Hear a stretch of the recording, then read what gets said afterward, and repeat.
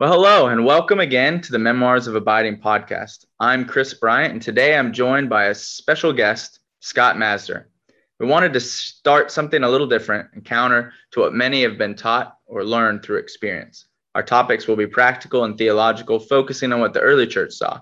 What we are going to talk about isn't some new idea, but rather an old idea gaining traction again. Our tell is sharing our experiences and looking at the Bible on this material. What I ask is that you'll take it into your own devotion time and ask the Lord how best to apply it. We will continue to talk about this material each week, and we have blogs addressing practical applications at www.memoirsofabiding.com. We hope you experience God through talking about His Word with us. So, Scott, we go back quite a number of years, back to our crazy boy days of running around in the greater Seattle area. Kidding. And it's a pleasure to have you on here and to hear your story, especially considering we haven't seen each other in many years, even through all the COVID and all that. So I'm as excited as probably some of our listeners are to hear your story and to talk about this month of surviving the storm and not only surviving, but abiding through it. So if you'll just introduce yourself as a person, and then introduce us to your trial, that your storm that you went through. We'd be glad to hear it. Yeah. So I guess for me, probably a couple of key things to know about me, just to introduce myself. I'm married. I have 4 littles. They may or may not be heard in the background. I've been married for 10 years. I work as a mental health therapist. And so I work a lot in the area of complex trauma. I have been a believer since I was wee little 5-year-old sitting on my stepfather's lap. And so, that's just probably a very quick bit about me. And then, the story that I was going to share today is really just a story of when you and I were talking about, what's a moment in your life where you had that hard moment, those life kind of shift moments, and where I just actively, vividly felt the presence of the Lord, and where abiding bared much fruit in my life. And so that story is really the birth of my 3rd child. Her name's Amelia. And so can I just lead into that, if that's all right? Yeah, that'd be great. Yeah. All right. So a few things just about it. So throughout the whole pregnancy, just really positive, everything's going well. Ultrasounds are going well, all that. And we were having a home birth for her, and had doc come and everything. And so getting kind of leading up to that, just getting ready, all the usual for getting ready. And so the day came where Amanda went into labor. Amanda's always had fairly quick labors, so we called the docs. They come. Labor's progressing pretty fast. Everything's kind of positive signs. Heartbeat sounds good. And then Amelia, when she was born, it was about 5 minutes of confusion because she was born and she wasn't breathing, and she didn't take those first big kind of gasp, big breaths that you want a newborn to take. And so within about 60 seconds or so, we know something's wrong.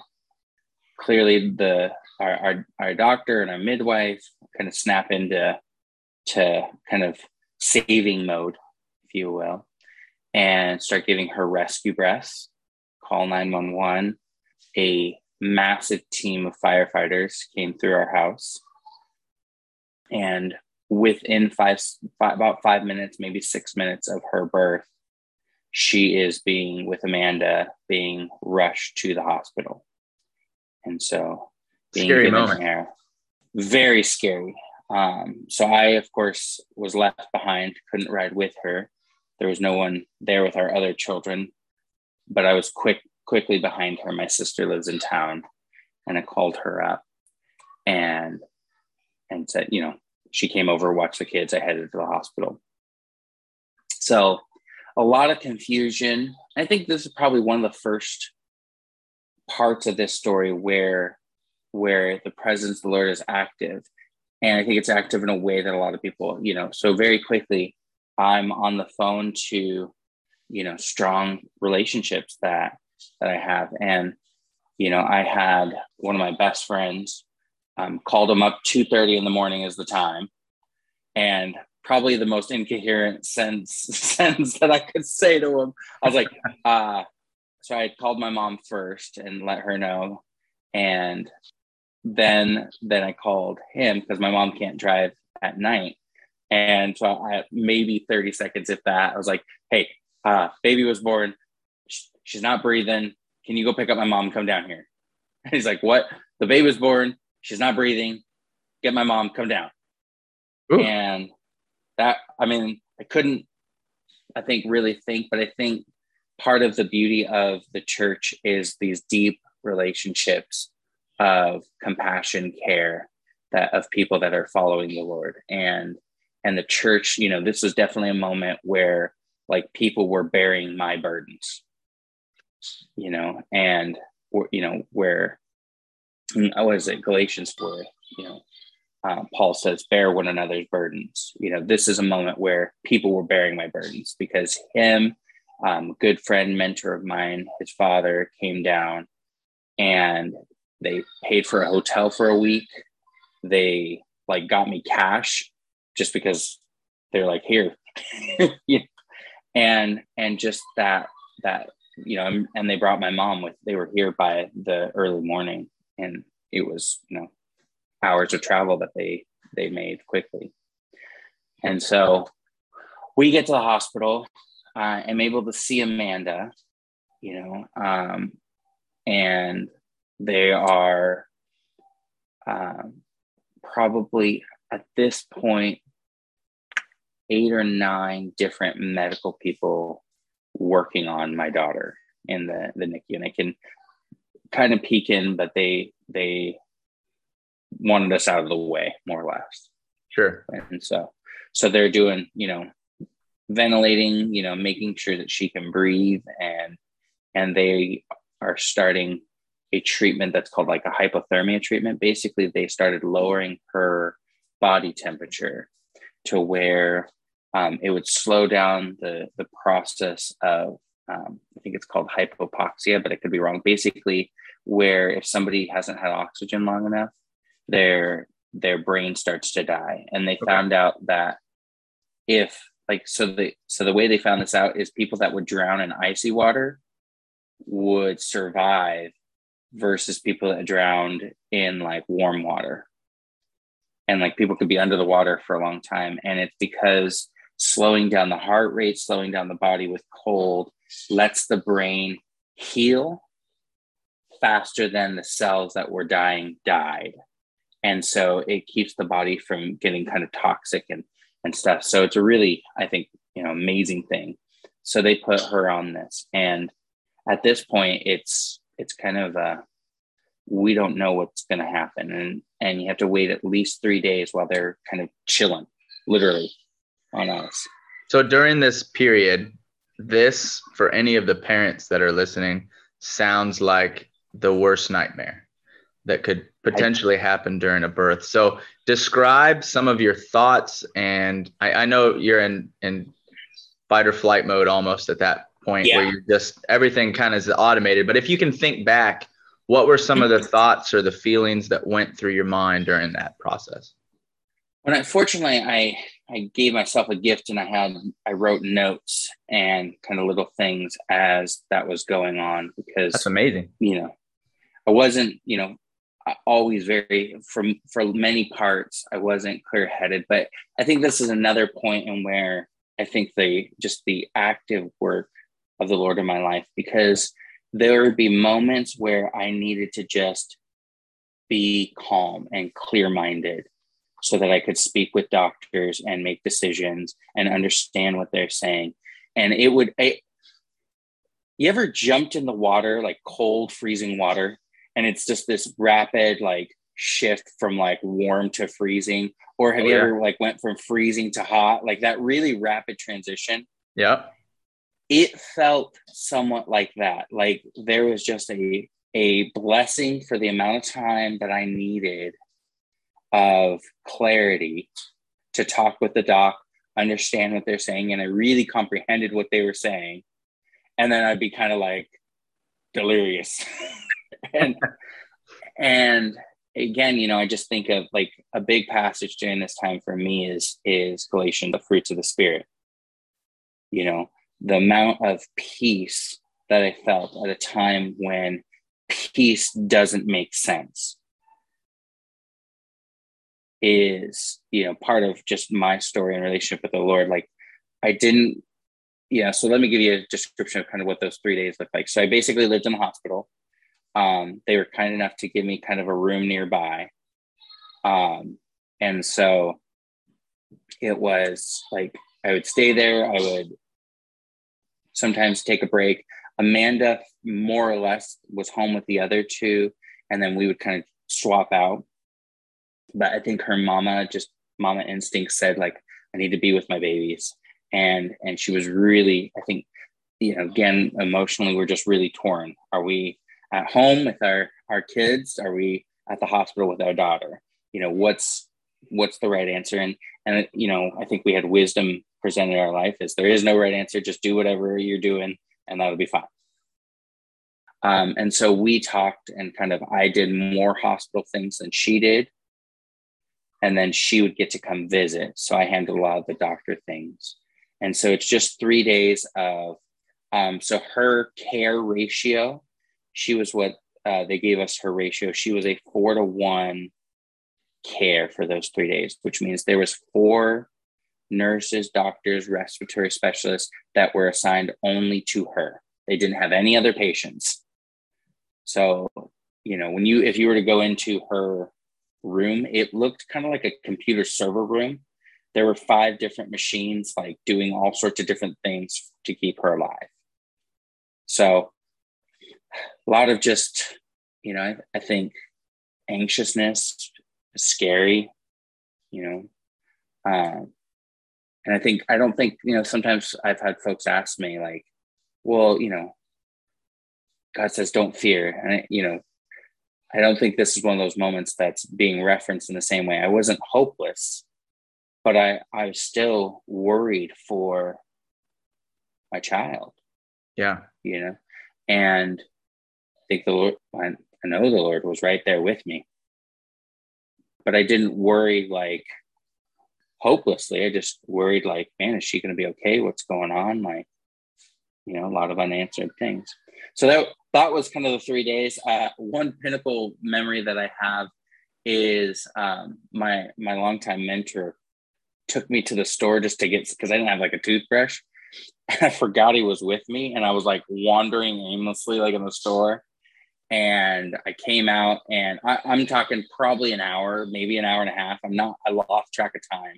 Like I'm just wandering, right? And then I forgot he was with me. And so I come out and as gracious and compassionate, because he's, you know, just been a long time believer and just gracious, compassionate. He's just out cleaning his car, just puttering.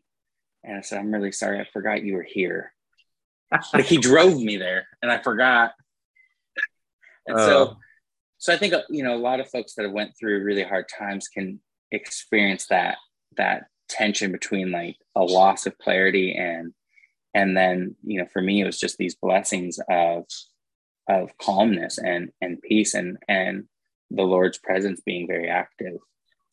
Yeah, I think you said a really important focal point with fear.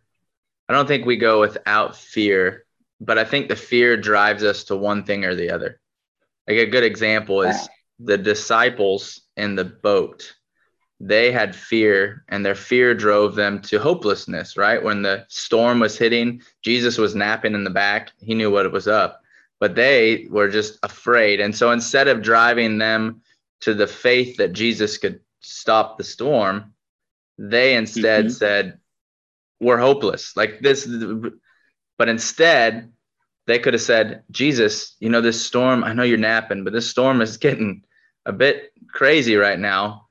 We know that you're God, you can stop this, right? So is that kind of like how it is with you? Like it wasn't that hopeless, but it drove you to the Lord, drove you to, you know, some of those real strong faith-based friendships that you had to help prop you up and support you to carry the burden, like you said?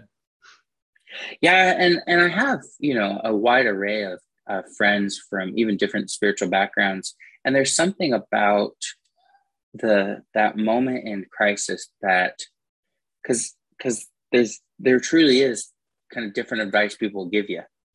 I'm sure if I had called up a different set of friends, their solution would have been take me out drinking. Sure.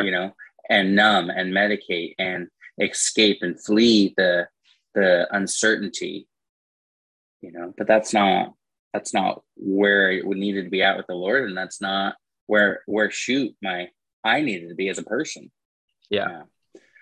So I think a lot of this came to a head, and so 3 days, and so on the third day, what's going to happen? So after 72 hours, at that 72-hour mark, they're going to kind of start raising her temperature very slowly.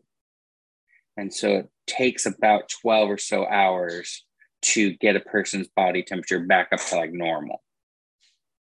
And so they're about to do it. And that night before they're about to start all that, I had a thought, or it was a bit of a mixture of emotion and thinking all in one. Because I really, I've had some friends that have lost children. I don't, I honestly don't know of anything that is worse, in just terms of how hard it hits.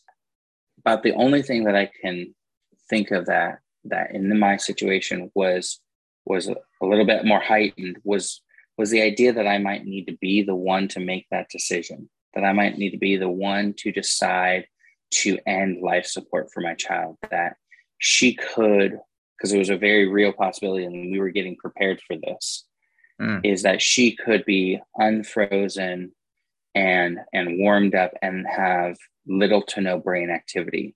And that we would then be faced with if we take her off life support, she'll die. Not effectively, we weren't the ones killing her in that moment, but I don't think that's a choice any parent should have to, or should have to face, really. And so that particular night, I spent in a mixture of prayer and lament.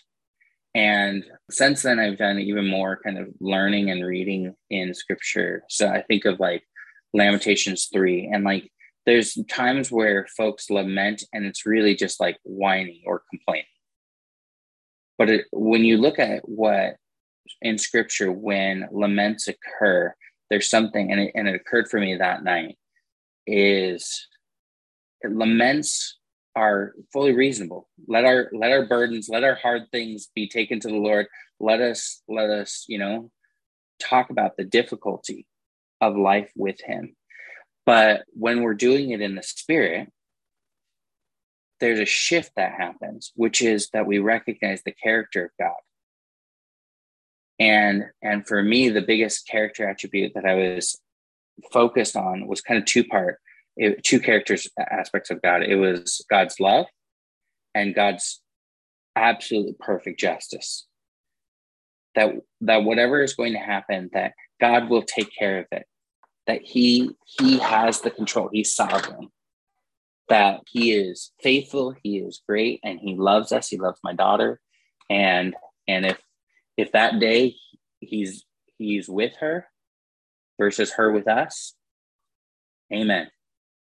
That's great. And I don't know how to, as we've talked, like, and I've shared with other folks this story, like that I could not be at that place without a much longer relationship with the Lord. Like this was not like some brand new teaching for me. This was not like, I didn't have kind of what I've sometimes have heard folks say, because I really wrestled with the Lord.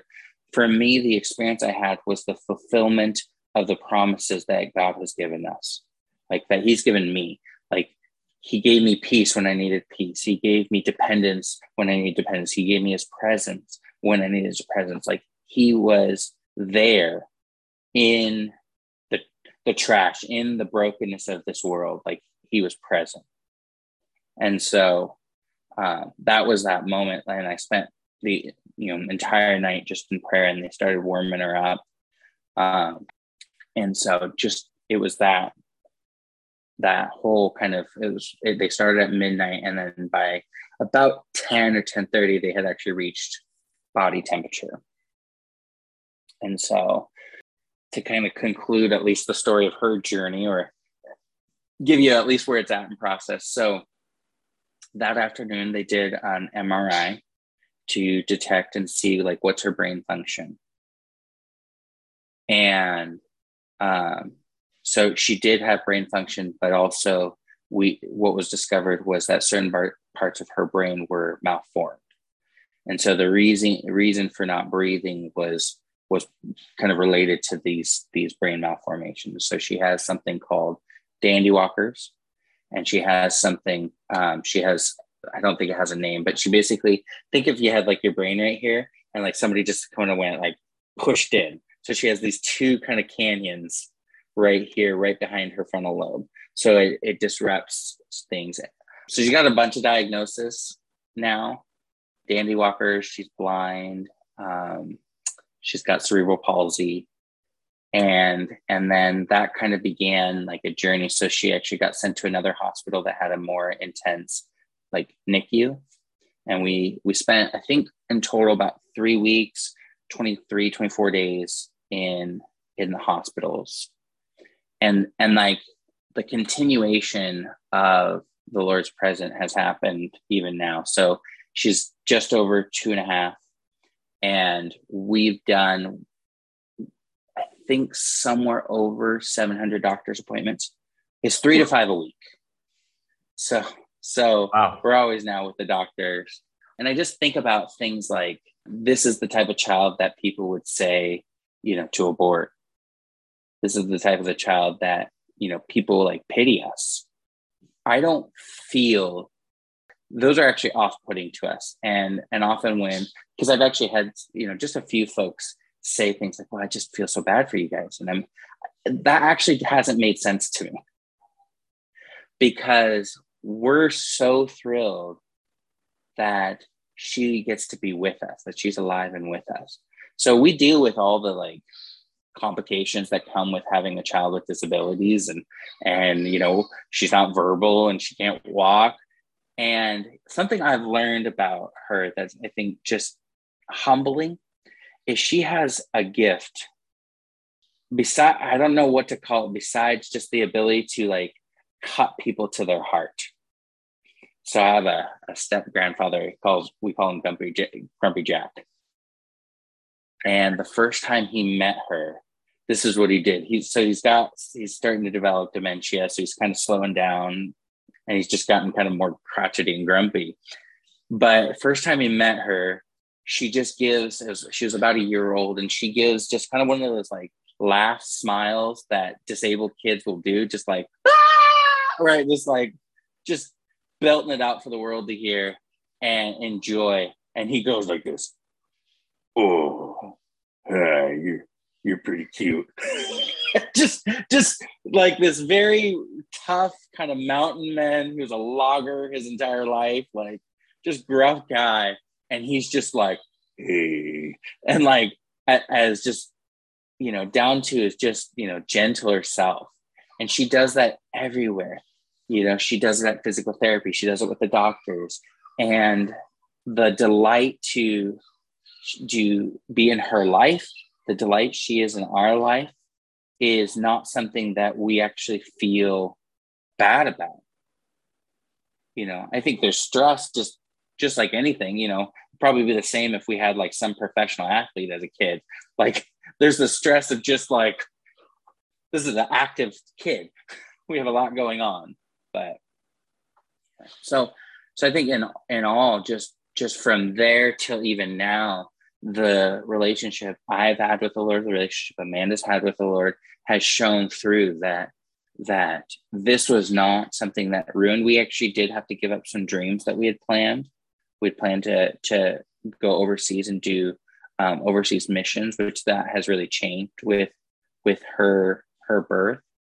But I think in all, like the presence of the Lord and abiding and having that relationship has been critical and vital in our lives. Yeah, as you were describing that, the immortalized words of Psalm 23 came over me and a bit of illumination, but that's what you were living. The Lord was your shepherd.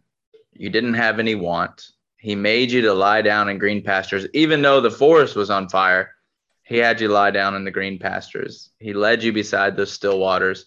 He restored your soul. He led you in paths of righteousness for his name's sake. And then even though you walked through the valley of the shadow of death, literally the shadow of death there, potentially, he was still with you. His rod, his staff were protecting you. He prepared a table before you. All of that came active and alive in those moments that you were living in, for sure. Let's go to your preparing, though, because you said you don't think any of this would have happened if you didn't have the relationship, if you didn't have that foundation that you had. And I think a lot of people assume the foundation is, I accepted Christ and, I believe in him. So all of this stuff should work out exactly the same way as it did for Scott and his family.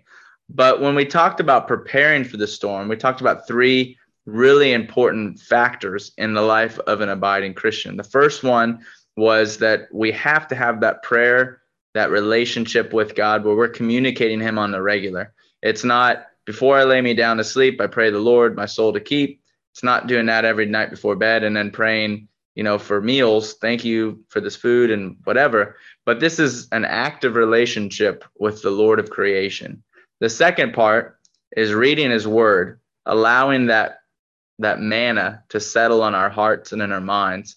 And the third one was identity. And I think you explained very well identity in yours, even though you never actually used the word, but you knew your identity was in the just one, as you said. And so throughout that time, your identity was set. It was irrespective of your daughter's condition, irrespective of the birthing process. You knew that you were held by the Lord. And I think you even said that there came the point where if God chose for Amelia to be with him that moment, then so be it. If he chose to be with us, so be it. And that's where that identity comes in. So let's go a little bit in. Help us to understand your preparations in prayer and reading the word and identity. How did those play out? How did those three factors play out in your life that you can recall before the traumatic birth period even started? So I think when some of this conversation comes from like the conversation that people have around spiritual disciplines, right? What does that look like? I'll be real honest about me. I am so ADHD. The idea of like a 30-minute morning, like devotional prayer has always been difficult for me. Because what I end up doing is it often feels unsatisfying. And so over the years, like my Bible study has really, I think, mutated to, I think there is a really important word in any type of Bible study you do, which is the active word. Like that it's not just like something that like, oh yeah, like this year I went away for a weekend for a spiritual retreat and like that's all I did. So like for me, but my active tends to be several hours that I will do of just like studying a passage. I have a really hard time with the like short little snippet parts. Like that's a challenge. So like more recently I've been in the book of Galatians and so that's like when I'm doing Bible study, I'm in there for an hour, 2 hours, 3 hours, but then there might be a day or two where I haven't touched on it. And really I'm more in my prayer life those days, kind of ruminating. And then I come back to the passage like what, or I'm pulling out some Bible study tools because I'm not a Greek or Hebrew scholar. Like I got to use and like Bible tools online and like, what does that mean? Yeah. Or just sometimes sitting with the passage. Like I've heard pastors preach on Galatians, right? Galatians 6, the fruits of the Spirit. And then like their conclusion, like their takeaways that they give people are things like okay, so go out and practice patience. Just work on being patient with your family this week, which I always think is kind of dumb. Sorry if anyone's ever preached that. But I think it's dumb because the language, right? Fruits, even in English, but the same as in Greek, it means the results of, right? So we're not supposed to be practicing the results. We're supposed to be doing the thing, which is abiding, which is walking in the Spirit, as Galatians says.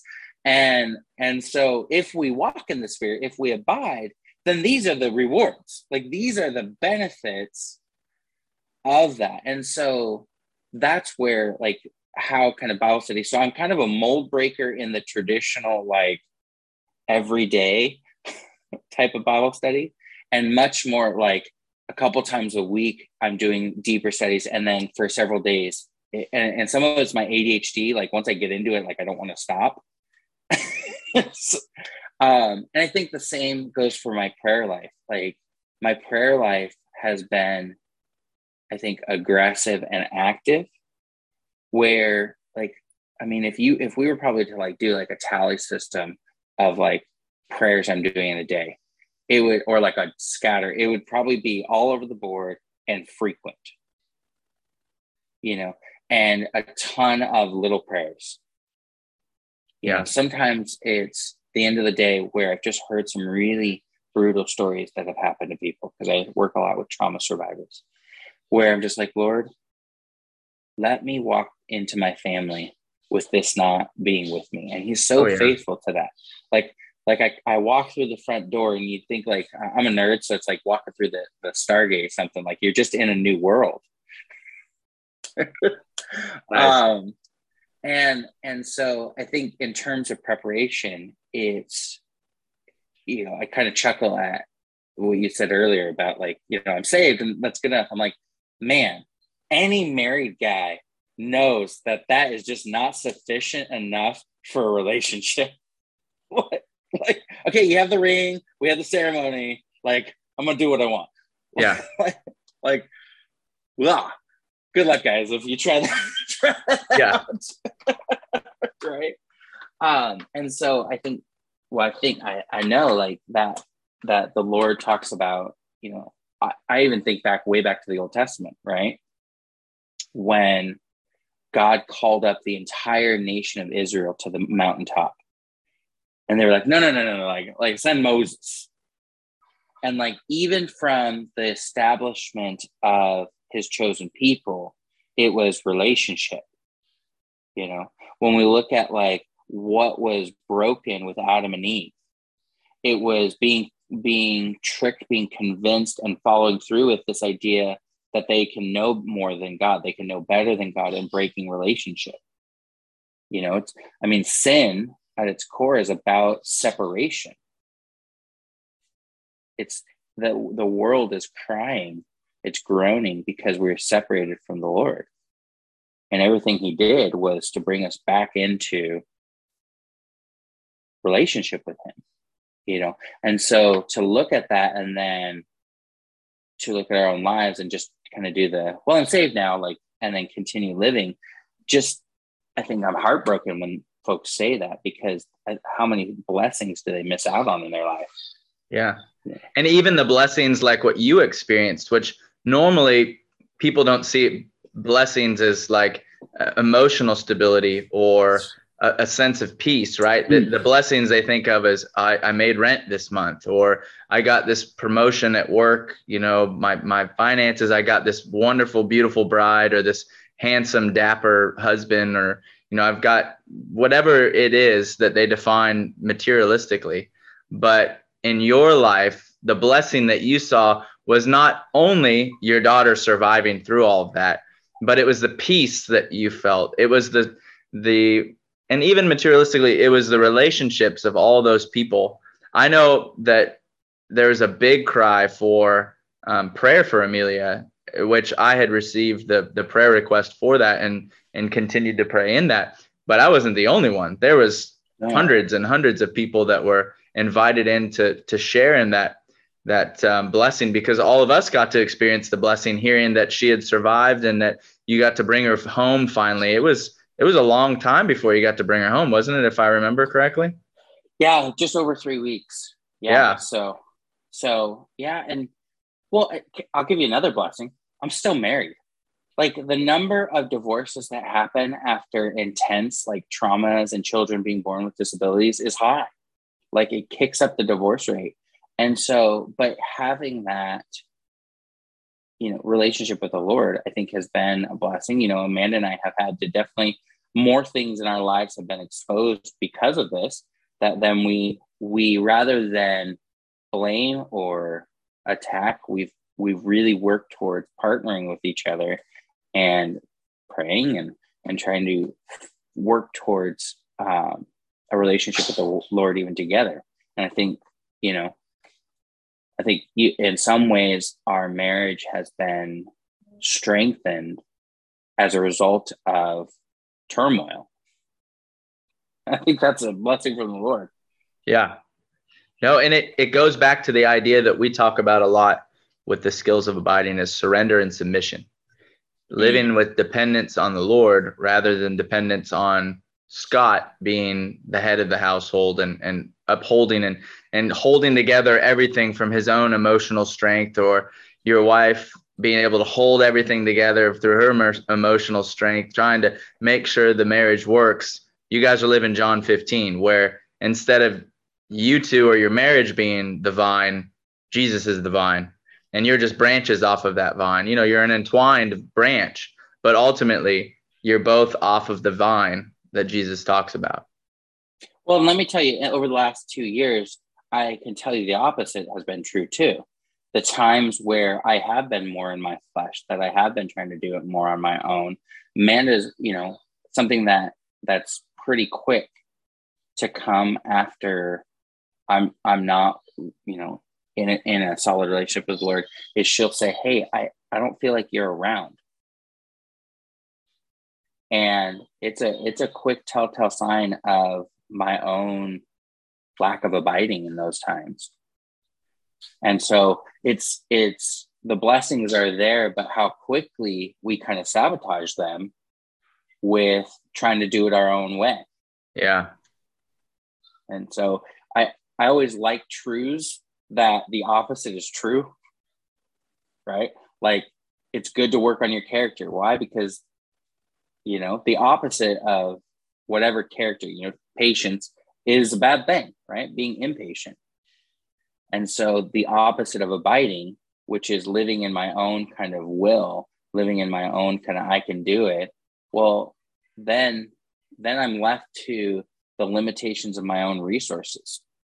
Yeah. And whereas the alternative is, if I'm abiding in the Lord, I have access to all his resources, which just sounds way better. It's kind of like somebody came up to you and like, look, you can have your bank account or you can have Bill Gates's bank account. Like, and even then, what does an infinite bank account look like? What does an infinite pool of compassion and grace and blessings look like? And that's what we have access to when we're abiding. Yeah. That's fantastic. I really appreciate you sharing your story and going into detail. It's interesting though, because we haven't really had much interaction in years. And I'm guessing you probably don't follow us because you've got a lot of stuff going on in your life. So you probably don't have enough time to go through all of our podcasts, but you're hitting on a lot of the same points that we've made with Genesis, that we've made with the Word of God, that we've made with prayer time. And I think it's wonderful that the Lord is working in all of our lives separately, but in the same sense. He's teaching us the same thing throughout time. And he's probably teaching us the same things that he taught the church of Philippi, the church of Corinth back in the first century. He was teaching them the same thing back then that he's teaching us now. And that's such an important point, because that radical type of Christianity that occurred in the first century is what birthed the movement of it throughout the world. And it's not this westernized Christianity where Christmas and Easter, and I pray right before I go to bed, and I pray over my meal, but it's really half-hearted, and I don't really give much time to the Lord, but instead allowing that transformational quality to come from us, like Romans 12:2. Do not be conformed to the patterns of this world, but be transformed by the renewing of your mind. It's certainly not TV, self-help books, or any of those things that's transforming us. It's God speaking to us, and he speaks to us through his word. So it's another confirmation how the Lord is continuing to work in his workers throughout the world. So I appreciate you. What's that? I know we're wrapping up, but I think you see that in the life of Paul in his writing. So you have Paul. It's like you actually can watch some of Paul's transformation, because you have this guy that says, I've prayed 3 times for this thorn in my flesh to be removed, right? Yep. That same guy later in his life writes, I have learned to be content in all things. So we have this prayer back here of, hey, can we just get rid of this? To whether I'm fed or not, whether I'm rich or not, whether I'm in prison or not, I'm dependent on the Lord. I've learned to be content, and he rejoices in that. Yeah. So yeah, I think the early church did it. We did it. God was teaching it to Moses way back when. That's a good point. Yeah.